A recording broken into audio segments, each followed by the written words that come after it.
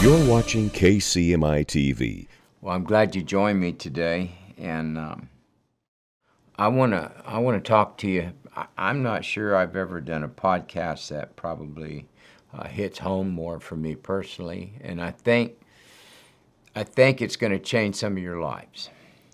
There's a verse that talks about, it says, "Let us lay aside every weight and sin which does so easily beset us," or slows us down. And so the Lord, in the writer here, he makes a difference between weights and sins. There are some things in our life that are not a sin, but they will literally almost drag us to a stop as far as our growth and our progress in the Lord. And this podcast that I'm going to do today really came out of something that the Lord spoke to me, because I'm sure that a lot of you are the same way, but I'm constantly trying to pursue the Lord for Him to bring additions to my life, more power, more authority, to operate in realms of the Spirit that I've not operated in. And one of those areas is the grace of the signs, wonders, and miracles. And so I was seeking the Lord the other day, and God spoke this to me. He said, "Son," he said, "you will never become so perfected that you qualify to sit on my seat of judgment." And it stopped me dead in my tracks, because we as believers, we have a tendency to recognize the weaknesses in other people much more quickly than we recognize them in ourselves. And over the years, there have been times that I have felt qualified to judge someone because of the fruit that was in their life or the mistakes that they had made. And your own mouth, you begin to say things about them, and they might even be true. But I think the moment that we begin to release judgment out of our mouth, we stop the blessing of God on our life. Sometimes we confuse discernment from, let me rephrase that. Sometimes we think discernment gives us the right to pronounce judgment. And that's not always the case. It's never the case. God will give us discernment to protect us from what we're seeing. It might be that we discern something in somebody and we don't place them in an office or whatever. But many times people can discern something and they think, because I recognize it, then I have a right to pronounce judgment on it, and you don't. And so I was thinking of men that in the past, and I'm going to be really transparent with you today. There are people that I have seen over the years that have operated in gifts that I don't operate in. And I want those gifts. I think that all of us have aspirations. We recognize there's certain realms of the Spirit. We feel drawn to that. And that drawing is because God is telling us it's possible to get to that place to where you operate in that. And, over the years, when you look back on a lot of great faith healers, they've had some fails in their life, or their lives did not end in really a triumphant way. And you can go back, you can read God's Generals, that written by Robert Solaritan, that chronicles the lives of a lot of these great people. And yet, when you look at their humanity and you look at some of their failures, then we think that gives us a right to judge them and to label them. And God began to speak to me. He said, sometimes the gifts that people want, I won't release to them because of the judgment that they have pronounced on other people that have walked in those gifts. And if God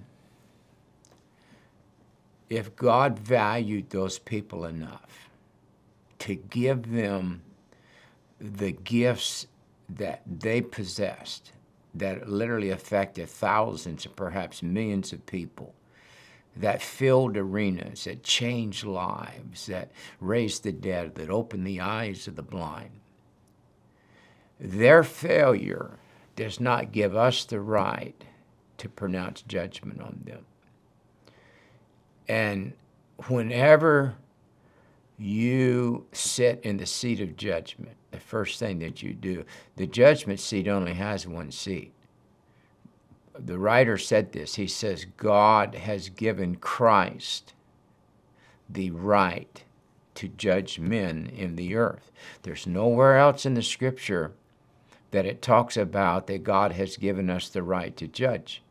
There's a verse that says this, judge not, and you will not be judged. And with the same measure that you judge, that shall you be judged by.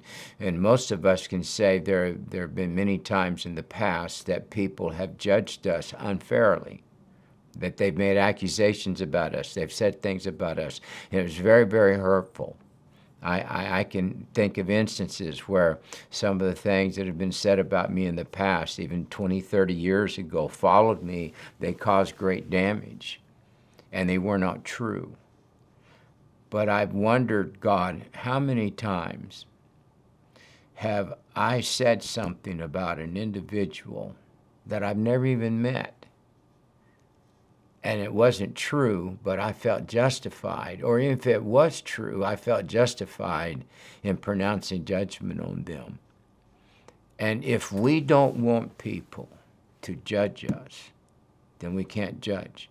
And the Bible is very plain. He says, judge not, so you won't be judged. And when you think of Christ, at the beginning of his ministry and at the end of his ministry, the Bible said that he went in and he began to judge those in the temple. He made a whip, and I mean, he tore that place up. And he cleansed the house. But nowhere does it ever say that the disciples went in and cleansed the temple. God had not given him that right. Jesus could do it because he was God. But never in the Scriptures do you find where the disciples went in and cleansed the temple. They were to preach the gospel. When you go back to the Old Testament, Moses was he stood alone. There's never been a man like him. When God was speaking about him, he said, some men I speak through dreams and visions, but he said, with Moses, he said, I speak plainly, face to face. And God raised Moses up, not just to be a leader of the Old Testament church, but to be a judge. And he was a type of Christ. Jesus said this, or Moses prophesied. He said that God would one day raise up a prophet like unto me. And so Moses was unusual in the category that he was in. And so God gave him the ability to judge people. And there came a time when that office that he was in was so overwhelming that it was taking all of his time. And his father-in-law told him, he said, you're making a mistake. So what God did was he had men whom were going to have to be able to walk in judgment. But they could never do it until God took the anointing that was on Moses and he put it on them. And when those 70 elders received the anointing or the sanction of God that was on Moses put on them, then they had the right to judge. Well, we live in the New Testament church now, so we don't live in that realm. And I think that, and I know this in my own life, I think that I have slowed the process, or I have hindered God allowing me to walk in some dimensions because I felt justified in judging other men who had walked in those gifts that I never walked in and had failure. And it's God's right to pronounce judgment on people. And If it was, I told my wife the other night, I said, if it was not for the mercy of God, there have been many, many times, if God would have held me to the letter of the book, he could have put me in hell. But you and I are here today because of mercy, not by our own works of righteousness. And when you remember in the New Testament, there's these, the problem with the Pharisees of Jesus' day were they were so self-righteous. They felt like their own righteousness justified them in pronouncing judgment on other people. Boy, there's a lot, and I've done that. We think, because we do certain things, and we've never smoked, we never drank, we were virgins when we got married, we don't cuss, we tithe, we're faithful to church.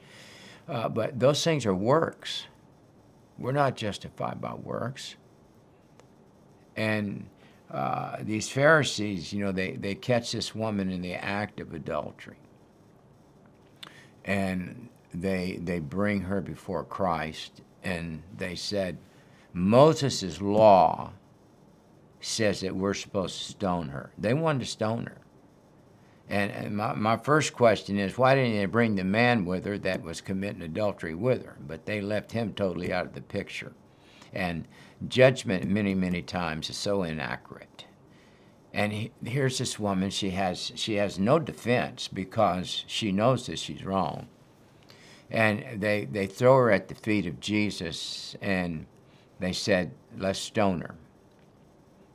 And Jesus looks at them, and finally we know he knelt down, he began to write in the dirt. We don't know what he wrote, but it's very possible that he began to write in the dirt the failures of the men who were making the accusation. Because the scripture said that when he looked up, they were gone. So we don't know what happened in that moment, but something transpired, because Jesus said this. He said, he who is without sin, let him throw the first stone. And it said, from the least to the greatest, they all began to walk away because they knew that they were not without sin. And Jesus looked at the woman and he said, woman, where are your accusers? She said, Lord, they're gone. He said, neither do I accuse you. Hear that? He said, neither do I judge you. But he said, go thy way and sin no more. Jesus' ministry was always about salvation and was not about judgment. And I think of the story of the publican and the sinner. And, they both, first of all, you have one that's an out-and-out sinner. He's violating every principle of God. And then you have a publican who is living by the letter of the law. And so they both, Jesus tells the story, he said that the publican goes to prayer, and he says, or the sinner, he says, Lord, would you forgive me? He said, I'm not even worthy. He wasn't trying to justify himself. He was asking for mercy, and he said, I'm not worthy. And he repented. And then the other man, the Bible said that he just began to brag on himself and tell the Lord how great he was. And I'm not like this guy over here, but I fast and I pray and I tithe. And the Lord said, which one of those do you think left justified? It wasn't the one who thought he was just the flavor of the day, and you didn't think you could point at anything in his life that was wrong. You know what his sin was? He was too busy judging that he could not see the inequity that was in his own life. And Jesus said it was the sinner that went to his house justified.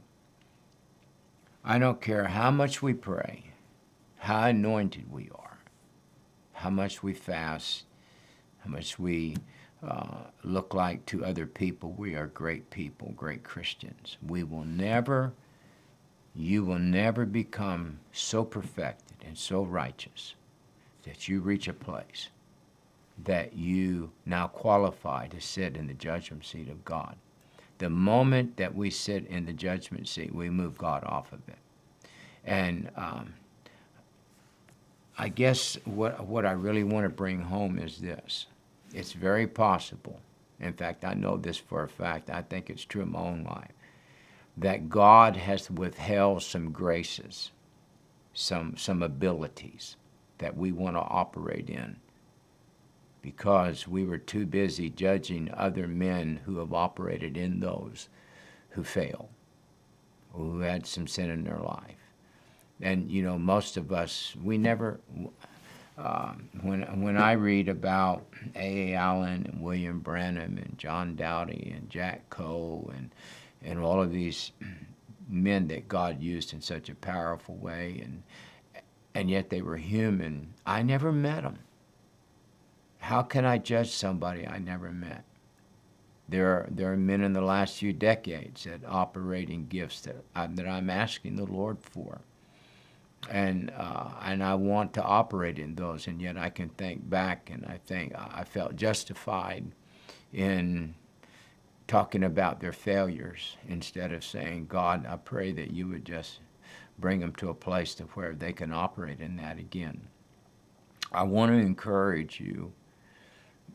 Probably one of the greatest weaknesses of Holy Ghost, Spirit-filled, Pentecostal, charismatic people is how quick we judge other people, how quick we are to pounce on other people. Somebody said this, they said that the church is the only ones who bury their wounded. And Paul talked about it in, I think it was in Corinthians, he said, you're cannibals, you're spiritual cannibals. He said, you devour one another.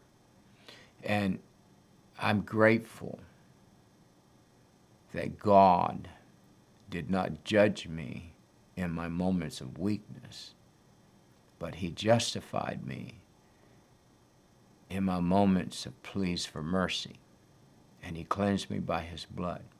So I think that probably a lot of us are going to step over into another dimension, because I don't believe I'm the only one that God has talked to about in this.